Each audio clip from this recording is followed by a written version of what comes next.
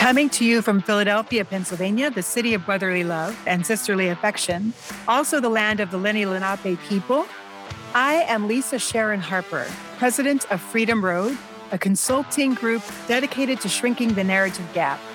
Welcome to the Freedom Road podcast.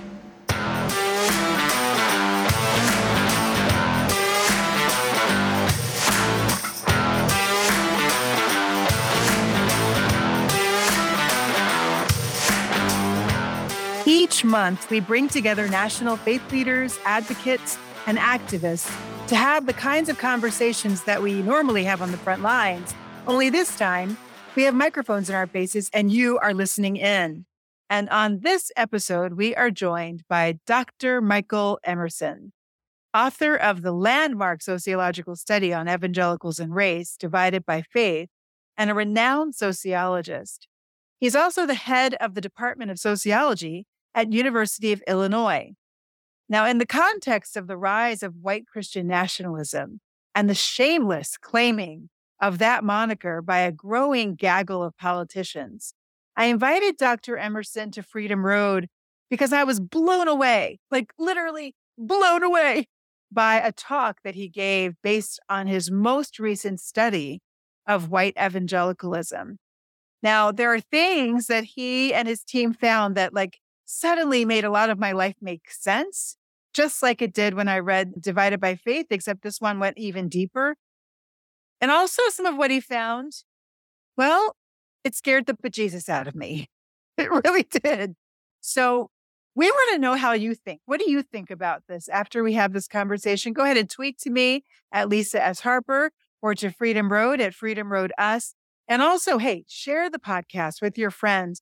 We have a growing audience, and it is so exciting to see this community growing all over the world. So please keep sharing. All right, so I'm going to dive in now, and I'm going to ask you, Dr. Emerson. We always start with our own stories so that we have a sense of the context of the person we're talking with. So I wondered, oftentimes when we talk to scientists, we don't think of them as having a life outside of the lab, right? And so, I think it's important that folks actually do understand your life outside of your studies of evangelicalism. You yourself have evangelical background or faith. Can you share your conversion story and your story of faith? Sure. Thank you so much for having me. I had to chuckle when you were saying that because I think it was in second grade when I realized my teachers were people and had lives. That just stunned me. Yes. Because we lived in an apartment building and so did the teacher. It was weird. It's funny. Yeah. Yeah. So I came to Christ when I was 18 years old. And as we'll talk, I lived in an all-white world. And that was my life. Where was that world? That world was in small town, Minnesota at that time. And it's very white. There the distinctions were, are you Swedish or are you Norwegian? Things like that. Right. Yeah. So I went on to get my PhD and started teaching. And then we call it an Acts 2 moment, a second conversion. And that second conversion was, I was age 30. And that was God saying, I always say, I don't hear from God very directly, very often, but this one I did. And that was, race in this country grieves me. I will not let you alone. I will not let you forget it. And then we got one command as a family. And at that point, we had 2 children with a third on the way. Ultimately, they had 4. Wow. You and your family will live as the racial minority until I tell you otherwise. And that happened 27 years ago, and we haven't been told otherwise. Yeah. So we had to switch jobs, switch neighborhoods, switch metros, switch churches, switch schools. So you moved. You literally moved your family. Yeah. Oh, my gosh. Dr. Emerson, I never knew all of this. But one thing I do know is that when I was reading Divided by Faith, first of all, that work just rocked my world. You know that. We've talked about this before. It literally made my life make sense, that I have evangelical background and all of the rest. But one of the things that you said in that book, we'll talk more about this on the other side, was that, in fact, it was the only positive thing I found in the entire book, is that the one piece of hope is the act of immersion, immersing oneself, particularly white evangelicals, in communities that are not their own. I would maybe think of it today as in stories that are not their own, is the only hope. for white evangelicals to have a broadened worldview. So I'm struck now understanding that you had that experience. That actually is what caused your transformation. But can you give us a little more about kind of, it feels like you might have had like a Paul moment where Paul got greeted by God on the horse, like he got thrown off the horse. What was it that instigated this encounter with God? So I was at a conference, and after each speaker, they wanted you to fill out in the little booklet they had given you, what did you hear God say? And so they might have been talking about how to be a good father. And I would say, I heard God say, racial division is not of me. They didn't say anything about that, but it was like somebody had a hold of my hand and was writing these things down. And when I looked at them together, that's when I noticed over this 3-day conference, everything was about race. And yeah, when I say like this Acts 2 moment, it was like my feet got glued to a surfboard and it just went. And I was not in control. It just was happening. I read every book I could get my hands on about race and religion. We had this metamorphosis. Our family had to change. And then what really was instructive is when we made all these changes, then we saw the reality of race. I tell my students now, if you don't think race is real, cross the racial line and watch what happens. So what happened for us is family rejected us. They were angry at us. What? Even family rejected you because you moved? Oh, absolutely. Because what it was said is that our family struggled to make it, and now you move. And to not make it means to live with African Americans in their mind. And so we were like flipping them off, what our family had. And we were called the devil for doing this to our children. And how dare we? Sure, if you want to go save the world, go ahead, but you can't do that to the children. So yeah, it was just, we never expected all those kind of things to happen, but they did. Wait, can I just ask real quickly, like what's the denomination that you were part of? At that time, it was Baptist. Was it Baptist or was it Southern Baptist? No, Northern Baptist. So Northern Baptist? Called Baptist General Conference. So it's a little different, but it's in the North only. Yeah. Wow. I'm sorry. I'm still, my jaw's on the floor. So in the Northern Baptist tradition, your family, I wonder, do you think that they would have had the same response if you had taken your kids to Africa? No, it would have been celebrated, and what a true Christian I would have been. My God. Were you a sociologist at this time?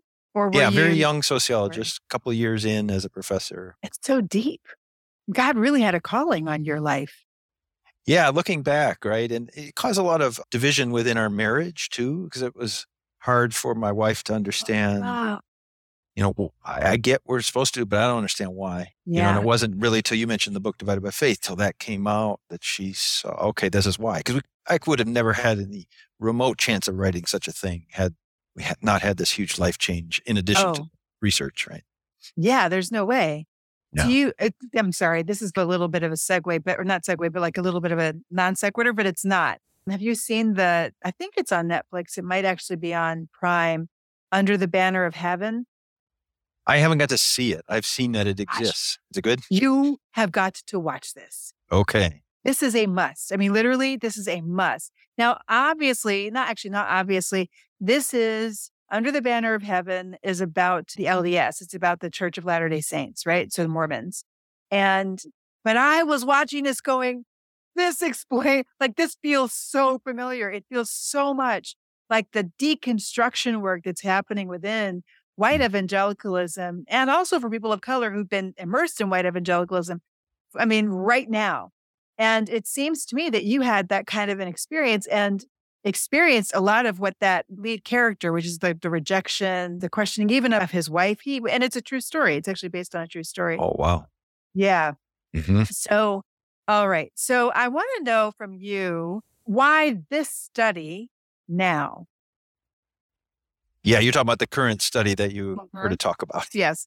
I heard you speak at the ECC Midwinter Conference. Although I wasn't there, a friend of mine, right after hearing you speak, sent me direct messaged me the link to the video. And so I think you were probably still at the conference, but while you were at the conference and finished speaking, I was watching what you had just said and my mind was being blown. So why, and you spoke about a study that has not been published yet. Yeah. So thank you for coming on and talking with us about this study that has not been published yet, but I think more people need to know about it. Yeah, I appreciate it. You had mentioned Divided by Faith. We wrote that. That came out in 2000, and we were interested in, well, okay, 20 years later, what was the reality? Was it the same and things changed? So that's the way the study itself started, and we were able to get a grant. And we just said, we're really going to go all in on this, make it a big national study. We're going to do every method we can think of so that more confidence when you don't just do a survey, but you do a survey and focus groups and interviews. And Right. we were spending time in churches and listening to what was being said. And what became clear is there'd been so much change. It wasn't worth saying there'd been change. There was something different that we were identifying. That's, I know we'll get into that, but it actually isn't a book coming out next year with Oxford, but it hasn't come out yet. So Oh, we'll talk good. about It is. So Oxford, do you know the title yet?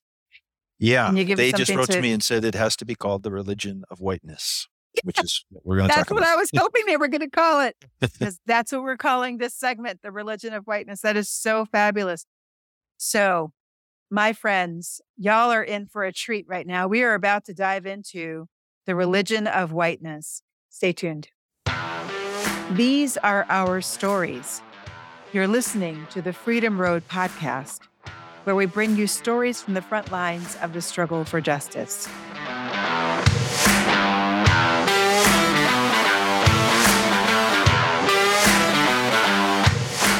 Let me just tell you, just like with Divided by Faith, I am an evangelist at heart.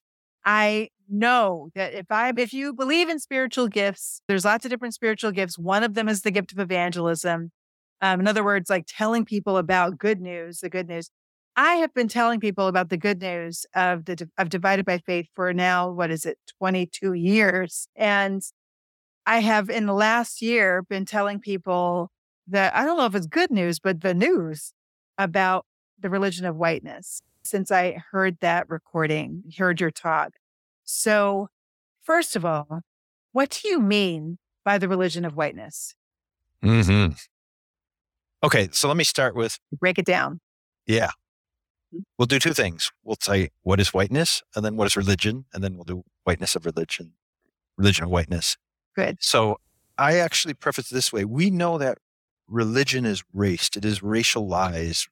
Religion is deeply impacted by race. But what I'm trying to do here is say there's a flip side to that, and that is that we can take race and it has actually become religionized. Race becomes religion. So that's what we're really focusing on here in the religion of whiteness. So by whiteness, our simple definition is that it's white people along with supporters of other hues and their dominance. That's whiteness. If we want to go a little bit more, it would be this imagine right that white is the norm, the standard by which everything else is measured and evaluated. Mm-hmm. And if you think about, like, if you go to a concert of your favorite performer or group, there's such a power that you can't get on a record. And that power is that the whole group of fans is around this person or group performing. And there's this effervescence that arises from the group itself. That's the power we're arguing is actually what is worshipped in the religion of whiteness. It is the utter dominance and universality of being white and dominating the world in so many ways. Well, I'm sorry. I'm still soaking in that. And honestly, I'm wondering if you can also, before we move forward, if you could break down something you said in the very beginning, which I'm sure some people are thinking, what does that mean? That religion is raced?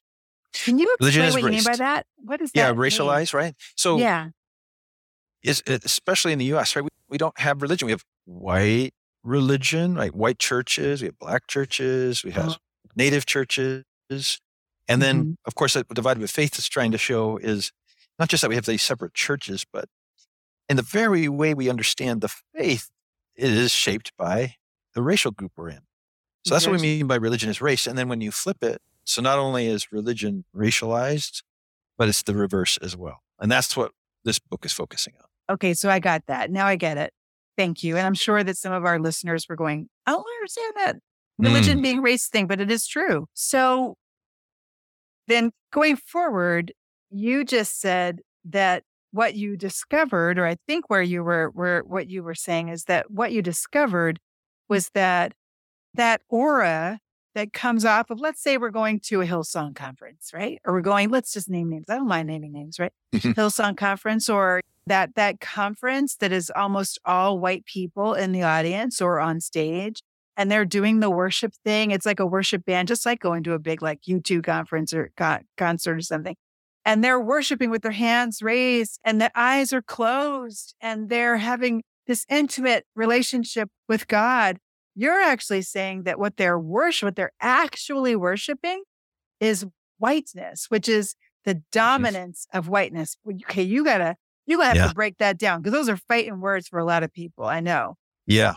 And this actually comes, so within my field of sociology, one of our founders is named Emil Durkheim, and he wrote a book back in 1912, so a while ago, but he was trying to understand what is the essence of religion. People are religious around the world, but they have different religions. They believe in those different religions.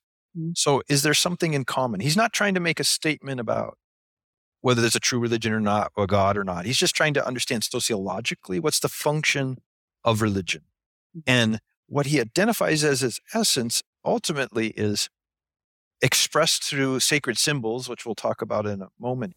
What people are actually worshiping is the power of the group, something they cannot ever experience on their own.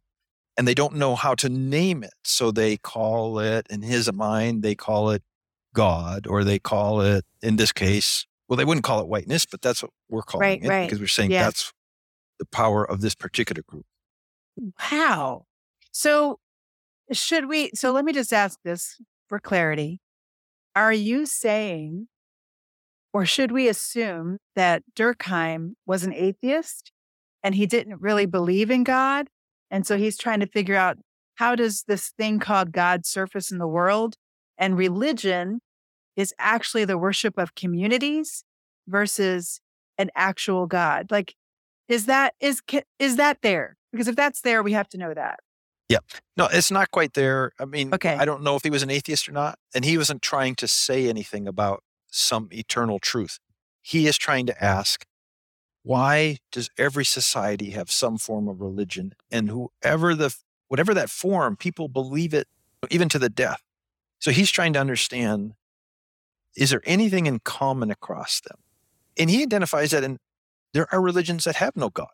So how does that still have a power? Well, that's true. Right? Yeah. So it's very interesting. And so that's his answer. Yeah. Okay. So what are the main lessons that you gleaned from the research that you did? And what was your methodology? You said you did everything. Like you did the surveys, you did the focus groups and the one-on-ones. Right. Yeah. And we started with nationally, across the nation, interviewing Christian leaders of color, filming it so we could watch it back very carefully, their permission, and just asked one question. What do you think is the current state of race in the church? I think I was part of that. Was I? Yes, I believe you were. So it's this study. Yes. I didn't realize it was the same study. How about that? Okay. So in the interest of disclosure, there you go. I was part of this study. All right. So cool. Yeah. So how many leaders did you interview? A little over 100.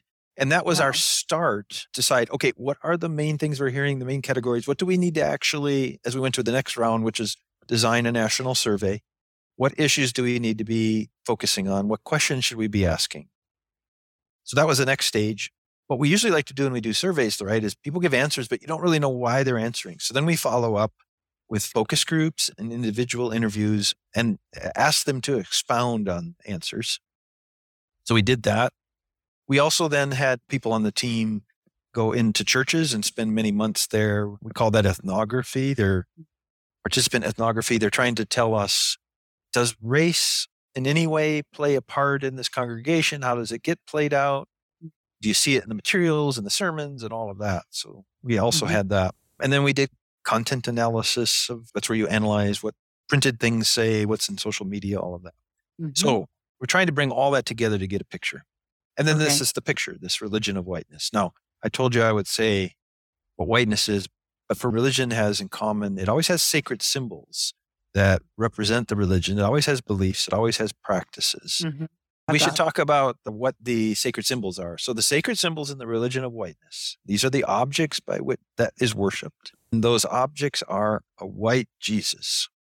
When you go onto Google and you just type in Jesus, you will see that Jesus is white. And that's very important. When you put up representations of Jesus who are not white, followers of the religion of whiteness will laugh, or they will say that's blasphemy, or they will say that's silliness, because that's not Jesus. Jesus is white.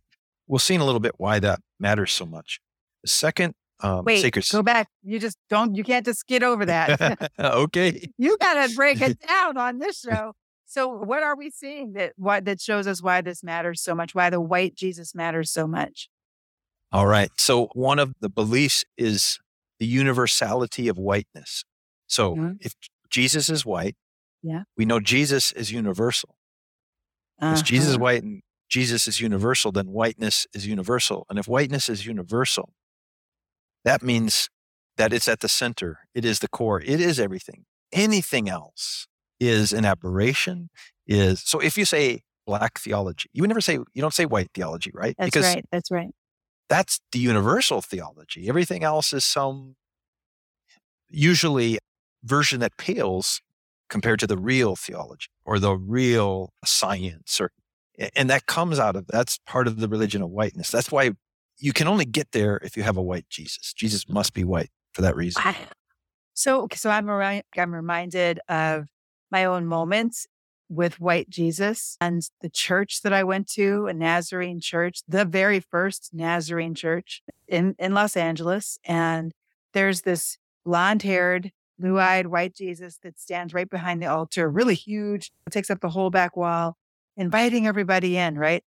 And when I was in grad school, I saw Malcolm X with Denzel Washington. Yeah. Right? Oh, yeah. Good movie. Yeah, right? Yeah, very good. But there's that moment, right, where I think he's talking to maybe Johnny Carson or something like that, or I don't know, but some kind of talk person.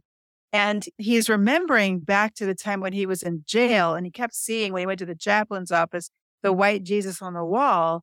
And he starts going off about how Jesus is white, and he's house slaves and field slaves and all that. And I just got totally disturbed. I went to bed that night and I imagined that God was white. And I didn't do anything to him. I was like, okay. And then I literally look up and God is black.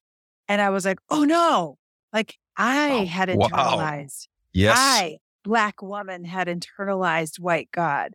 And I was like, oh no, who is this? Who are you? This is not familiar. And in my dream, I still remember saying it. I want white God back. I want white God back. Yes. And so then it was like blink and white God was back. And then all of a sudden it was like, I had this aha moment in my dream. Like, what the hell are you doing? And so I said, okay, no, this is not actually what I want.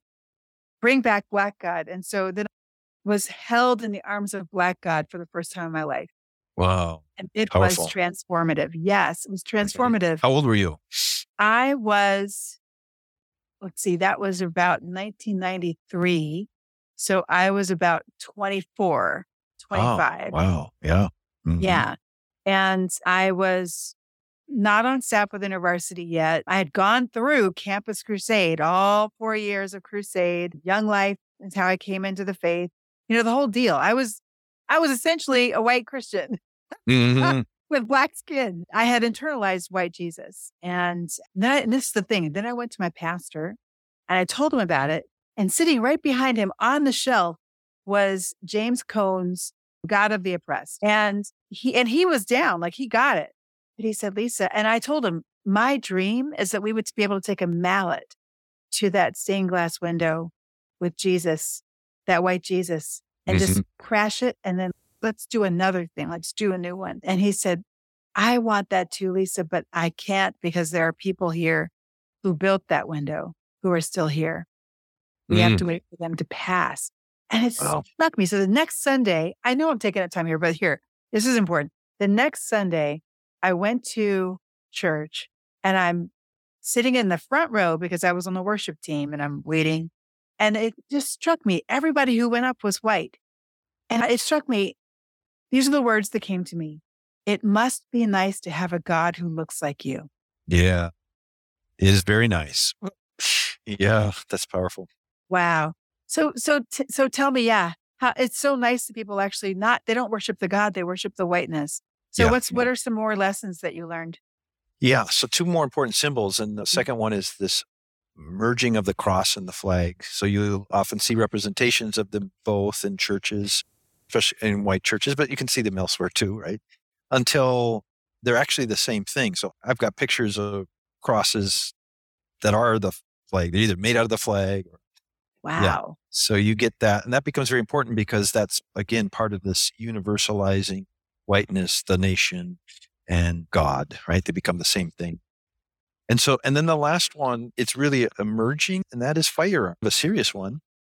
So firearms represent, for big swaths of followers of religion of whiteness, freedom. This is a way to say we are free. It's also a way to say we are dominant. And it's also a way to say we have the ability to defend ourselves when needed. So be careful. Wow. Wait, very quickly, did you find these symbols just by scanning stuff like Googling, or did this rise out of your interviews and your one-on-ones and things like that? That's right. Out of the research. So out of the interviews, out of attending churches, I'll give you an example. So my co-author is Glenn Bracey, who's a professor there in Villanova, so not too far from Philly. Mm-hmm. And he's got this incredible paper called Race Tests. And what he did in that paper was he's an African-American, he goes to white churches and he attempts to see if he can become an accepted member there. And so he says what he found is in each case, he is tested to see if he's the right kind of African-American. And that means, is he the one willing to accept this religion of whiteness and to assimilate? In any case in which he was identified as not, he would go through these series of aggressive moves, sometimes microaggression, sometimes overt, until he knew he was not welcomed and he would leave. One of them he tells about is literally going to a Bible study and they were worried about him. It was clear they were agitated that he was a black man in their home. And to deal with that, they took him down a hall ostensibly to show them family history. And what they're showing them is their room full of guns. They're showing the pictures of their service in the military holding guns and making it very clear. So, yeah. So this black man goes and embeds himself in a church community, and this is what he experiences. This is across the country? Yeah, across the country. Kind of amazing. What a great life to be able to do that. Yeah. But also very scary. So you found that guns are a rising symbol of of the religion of whiteness. Okay. Mm-hmm. So the symbology matters. It's the cross blended with the flag. It's white Jesus and it's guns. Yeah. So it's power. It's really that's really what it is, right? You worship with the power. That is the argument. Yeah. It is power. So, I mean, one of the things, so it's interesting to hear you talk about whiteness in a sociological sense, that it is about dominance. It's about being the center. It's about being normative sociologically, because I always think about it in terms of a legal sense, like whiteness was created legally, literally 1662 was where you can trace it back to, and then embedded in the Constitution. And then the census, like on the very first census, white is the only race, and everything else is either slave or other, which I thought was amazing when I saw that. Right. And it doesn't just say white, right? It says free white. So it's already identified what it means to be white. You're free. Right. That is literally what it meant in 1662. If you were going to be white, that meant you were going to be free. And so I think that the thing that now I want to know of this religion of whiteness, who's practicing it? Because we think of who would practice the religion of whiteness. I mean, it's pretty obvious. I think of white sheets, right? So the bed sheets and the pointy hats and the burning crosses. No, and it's funny that you didn't name or mention a burning cross. Now it's the flag with the cross. All right. So who's practicing this? A huge number of people. So we did test after test. And what we found is that about 2/3, 2 out of every 3 folks that we call white practicing Christians are actually practicing this religion of whiteness. So it's a huge claim, right? Let me say what I mean by practicing Christian. You say that you are a Christian. Our second measure is that you had to say your faith was very important to you. And our third is that you were attending church at least once a month. So we did a whole series of comparisons with multiple groups. We're taking all the racial groups, and then we're subdividing racial groups into practicing Christian and not. And the reason we use practicing Christian, Lisa, is this time around, is it didn't seem to matter if people were mainline progressive whites or Catholic whites or evangelical whites. Wow. They were answering these questions. They were talking about this in the same way. So when we looked and break down by Christian, non-Christian, and the racial groups, one group stands alone, question after question after question. And that is practicing white Christians, where 2/3 are, for example, we ask them questions in the Bible. Do you think that the Bible says this? Do you agree? And all Christian groups, majority agree, except for white practicing Christians. Majority disagree. And then when we ask questions about, should you care for the poor? Should you welcome the stranger and the foreigner? Should you, as in Acts 6, turn power over to ethnic minorities so they can deal with the issues they're facing? So that, right? But if we ask a question like, the Bible says we shouldn't use unwholesome words, so therefore we shouldn't use unwholesome words, then everybody agrees with that. So wait, so they didn't agree with Acts 6? No, the majority did not agree. And so we did agree follow with the Bible. Yeah. Only one group, right? The practicing white Christians. So what we found is when verses are about other groups, honoring other groups, sacrificed by their own group, 2/3 over and over of white practicing Christians do not agree. That's what the Bible says. So we followed up to ask them why. All right. And so they could actually, in the survey, they could write down, and then we followed up with focus groups, but they would often write things like, let's use the foreigner, welcome the foreigner or stranger. Right. They would say, well, that doesn't apply to illegal immigrants. So the question didn't say anything about that, right? But they immediately went to that. So therefore we don't have to do it. When we were in our focus groups. Wait, Yeah, go ahead. I'm sorry. It's all right. Now, I've heard this before. I heard the talk, right? But still, I don't know. There's still something in me that's really, disturbed. And I can imagine that the people who are listening are disturbed as well. And I just want to ask again, how many people did you survey? Like, where was this survey done? Was it only in the South? Was it only in the Midwest? Like, who did this survey? Yeah. Yeah, thanks and for asking. And all that. Yeah. A national random sample of about 3,000 Americans, adult Americans. So it is completely representative of the United States. And then we can know if they're Christian or not Christian by their definitions. And we can break it down, male, female, what the racial background, all that is. So it's representative for sure.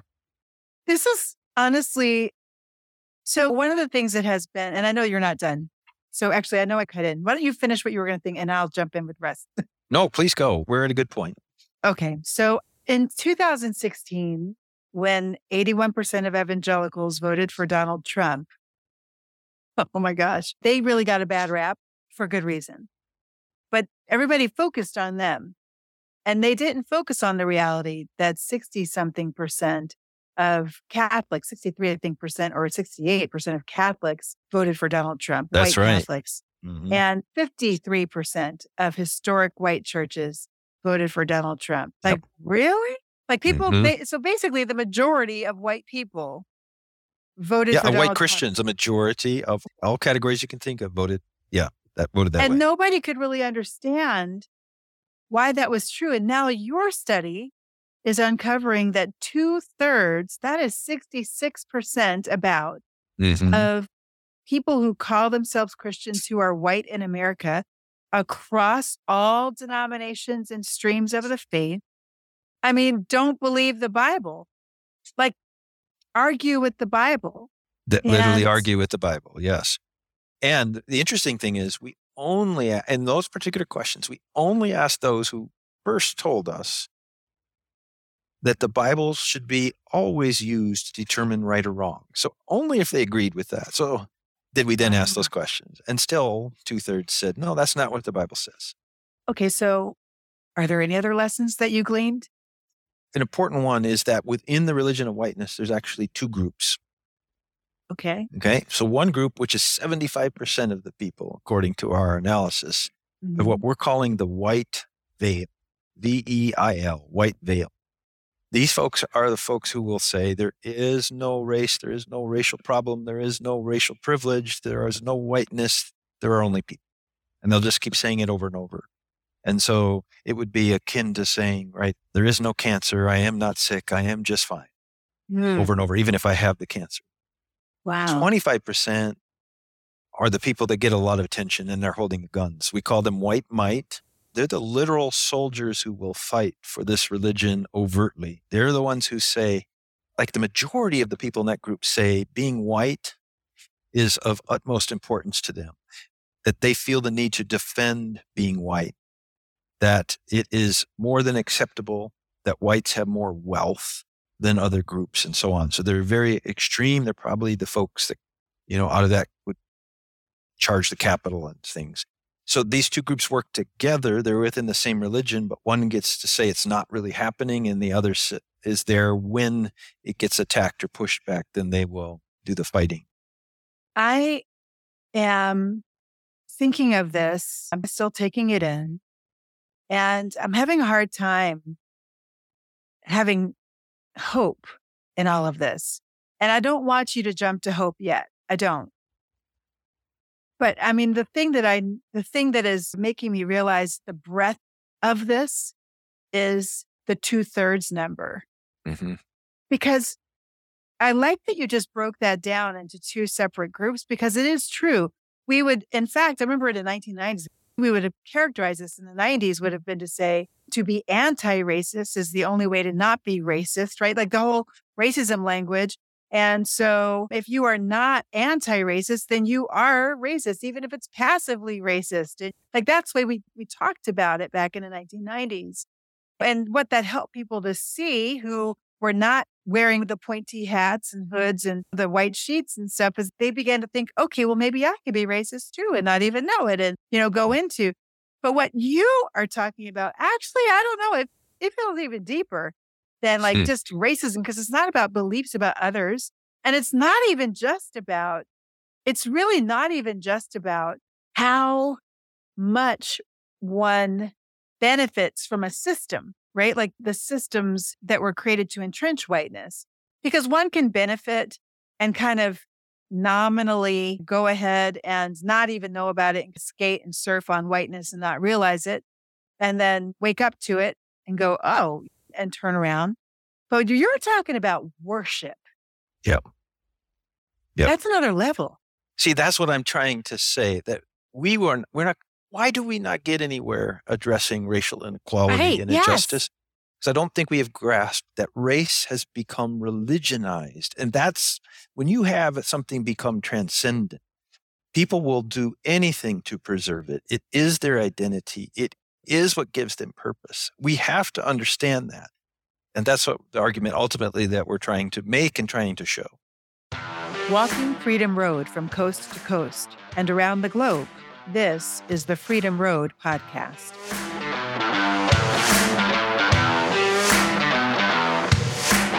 Can you, just really quickly, can you restate what you just said before we went off? I want us to understand religion, that race is religionized, and that makes it a far more powerful, long-lasting, and entrenched reality than I think we want to admit or even understand. When an entire people group's religion depends, and I mean depends, on racial injustice and on superiority, that is not easily addressed simply by, it will take this, but it's going to take more than simply like addressing it materially or through law. Those things all matter. But this is like a spiritual battle, right, Lisa? If you talk about it that way. Yeah. See, that's part of what is, wow. I mean, honestly, I'm just like, okay, so you're saying it's been religionized, but I'm asking the question, when was it not religionized? Mm-hmm. You know what I mean? Like, when was it not religionized? Can we trace back to the point when it became religionized? Have you figured that out? Yeah. So what we argue, based on a book by a man named Joel Goza, is that when we had, back in the old countries, we had major philosophers that started impacting the world. Locke, Hume, people like that, Adam Smith. He traces how the things that they argue, which is supposed to be philosophy, they make these subtle shifts and sometimes dramatic shifts into religion and start teaching what the implications are for religion. For example, Oh my God. one argument that they make is what religion's purpose is to save souls. It's that and only that. Another Right. argument is that this is amazing that philosophers would say such a thing, but it is of no concern to God that there's racial inequality or any kind of inequality. Therefore, it should be of no concern to you. Who Personally, said inequality, these are the folks like Locke. Yeah. So they're that? arguing that inequality on earth is of no concern. You can accept that. That's perfectly fine because there's equality in heaven. And if you combine that with Adam Smith and the invisible hand, he's saying Right. that's where we get our laissez-faire capitalism, right? He's saying there's basically this invisible hand. What does the invisible hand come to be? It's God. God himself has said, let capitalism go unfettered and it will produce great wealth and will give unto each according to their. So this becomes locked in. So by the time Christianity comes to the United States, it's already ingrained, this idea. And then when the whole idea of race arises, trying to justify slavery and all of that, these things get intertwined. And that's then the point in which it all starts. Okay. So, oh my gosh, I'm like so ready to burst. Anybody who has been listening to me for like the last year or two understands that I've been in this process of decolonizing my faith. And I know that there's like this movement of deconstruction, but I think that's just not enough because the whole deconstruction movement still leaves the self at the center in terms of you reconstructed basically what in your own image, which mostly is white. It's mostly white people who are doing that, right? So I've been in the process of decolonizing because then the center point is not your own sensibility, but the center point is the truth of who was this brown, colonized, indigenous, serially enslaved people that Jesus came from, right? And Yeah. therefore, then what was the scripture actually saying? What was Jesus actually saying in Luke 4?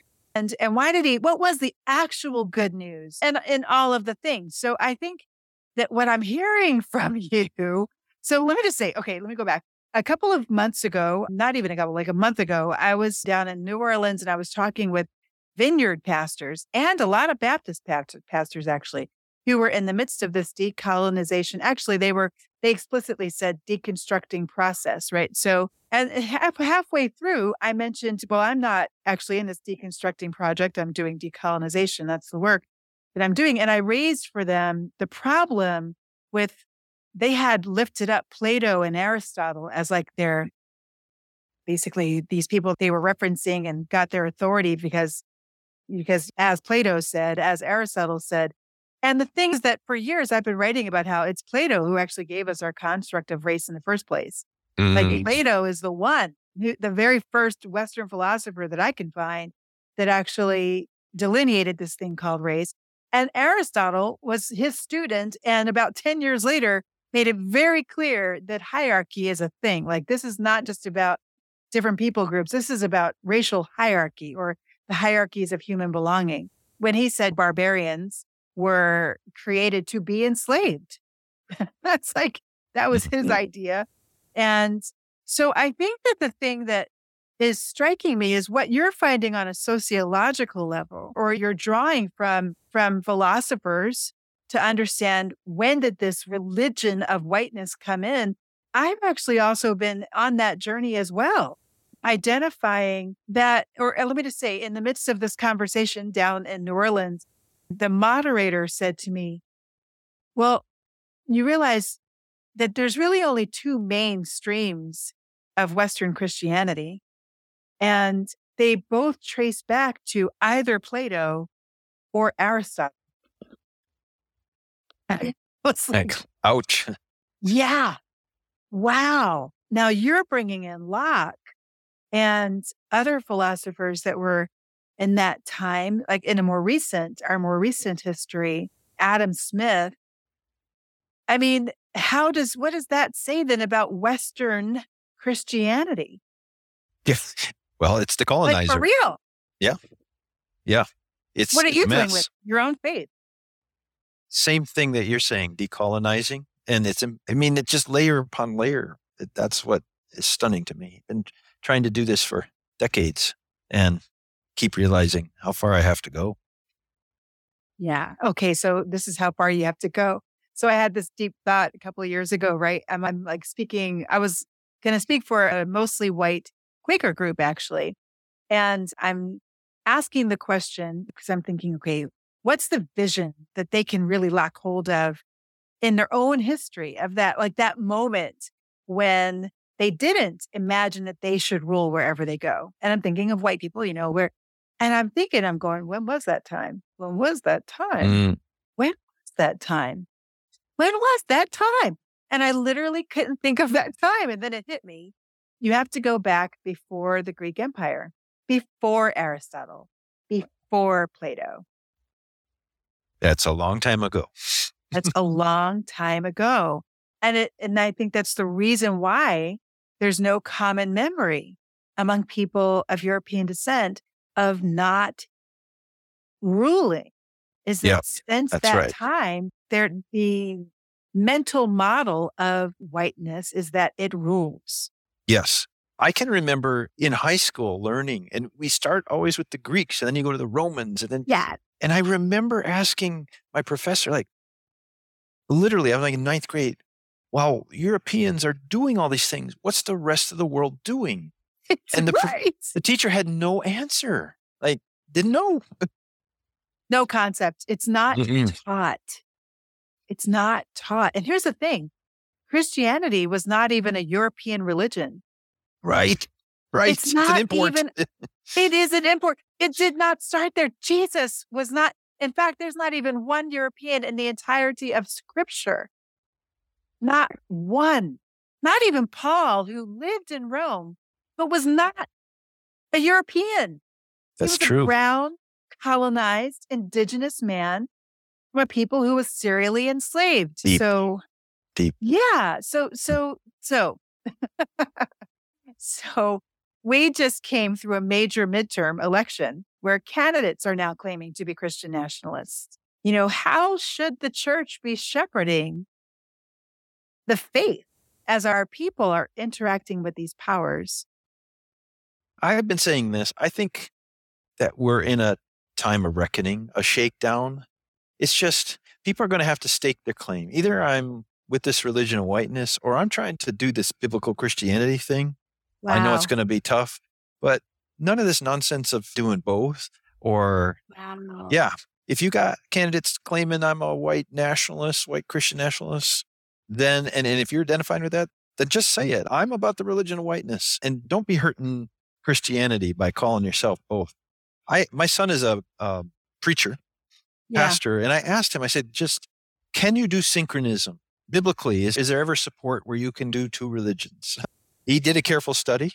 He said, it's pretty clear, Dad, you cannot. Anytime that's in the Bible, God is pretty angry about it. You can't serve two masters. That's that close. So we just have to, I think we just got to start naming it, calling it out and say, choose. You've got to choose. So you have focused on race. You've focused on, really, that's been like the crux of your focus forever. But I wonder if you've also found intersections with race and gender, race and human sexuality, race and ableism, because I have found those intersections when I go back into the law and when I go back into philosophy like Aristotle, who would have understood a true human being to be white, male, able-bodied like him. So, how are you finding any of those findings as well? Yeah, we're just in the midst of it right now to see, especially for on gender, right? Do all the things we're talking about, are they different proportions? Are they experienced differently? So we're going through the data, the second pass, looking at that now. So we're not far enough to be able to say anything, but I imagine we'll find something. Yeah. Okay, good. Well, I really hope you find something before your book comes out, and that it's probably too late for it to be in there, but please do another one quick, because the church has already divided down along lines of race, and you're there right now at a multi-ethnic conference that is, where a lot of the pastors are white, And most in the vast majority of their congregations are white, and yet they might have 20% of their congregation is of color. And so they're now called a multi-ethnic congregation, right? So what is your word after seeing all of this to multi-ethnic congregations and to the rest of the church? I use the image of GPS, right? You have a destination, you have a starting point, and it tells you the path to get there. But you might take a wrong turn. And I've been saying at this conference in the multiracial church movement, we've taken many wrong turns. And it has hurt people and it has cost people. And when you see, one of the things we found in this particular part of the research is that multiracial churches have grown almost threefold in the last 20 years. But it's entirely people of color going to white churches. There's been zero change in the percent of white people going to churches of color. Zero. That tells you everything you need to know about maintaining dominance and superiority and all of that. So wow. I am saying when you make a wrong turn, a series of wrong turns with a GPS, it doesn't say, you idiot, you loser. It says recalculating. And that's what I'm saying. We need to recalculate. We have to admit we have made too many wrong turns. Stop, recalculate, figure out how to get to the destination. So we're trying to work on that. Now, in your talk that I saw you give for my former denomination, the ECC, you said something that I didn't expect you. You went to a place that surprised me. You said that we have what we need in our faith. What did you mean by that? Like, what is it that we have in our faith that can actually help to counter this assault on Christian faith? Yeah, well, one, we have the Spirit on our side. Two, we have the scriptures that if we are willing to actually apply them and listen to them and live them, then we'll get where we need to go. The problem is that we haven't been willing to live them, to state them, to claim them. There's cost. One of the chapters that we have in the book is we look at white folks who have said, I will not bow to this religion of whiteness, and the intense cost that they have paid. In each case of the ones we feature, they have lost their jobs. They have been exiled from their churches, and they ultimately moved from their metropolitan areas because their lives ended. They had to restart because they would not bow to it. But what does God say? That's the cost. That's picking up your cross. But I guarantee you this, I will give you a new family, a better family, a bigger family, a family of people who've been waiting for you open arms, who've gone through what you have gone through for generations. So that's what I say. The resources are within the faith. Is that what gives you hope? Absolutely. The conversations leaders have on the road to justice. This is the Freedom Road Podcast.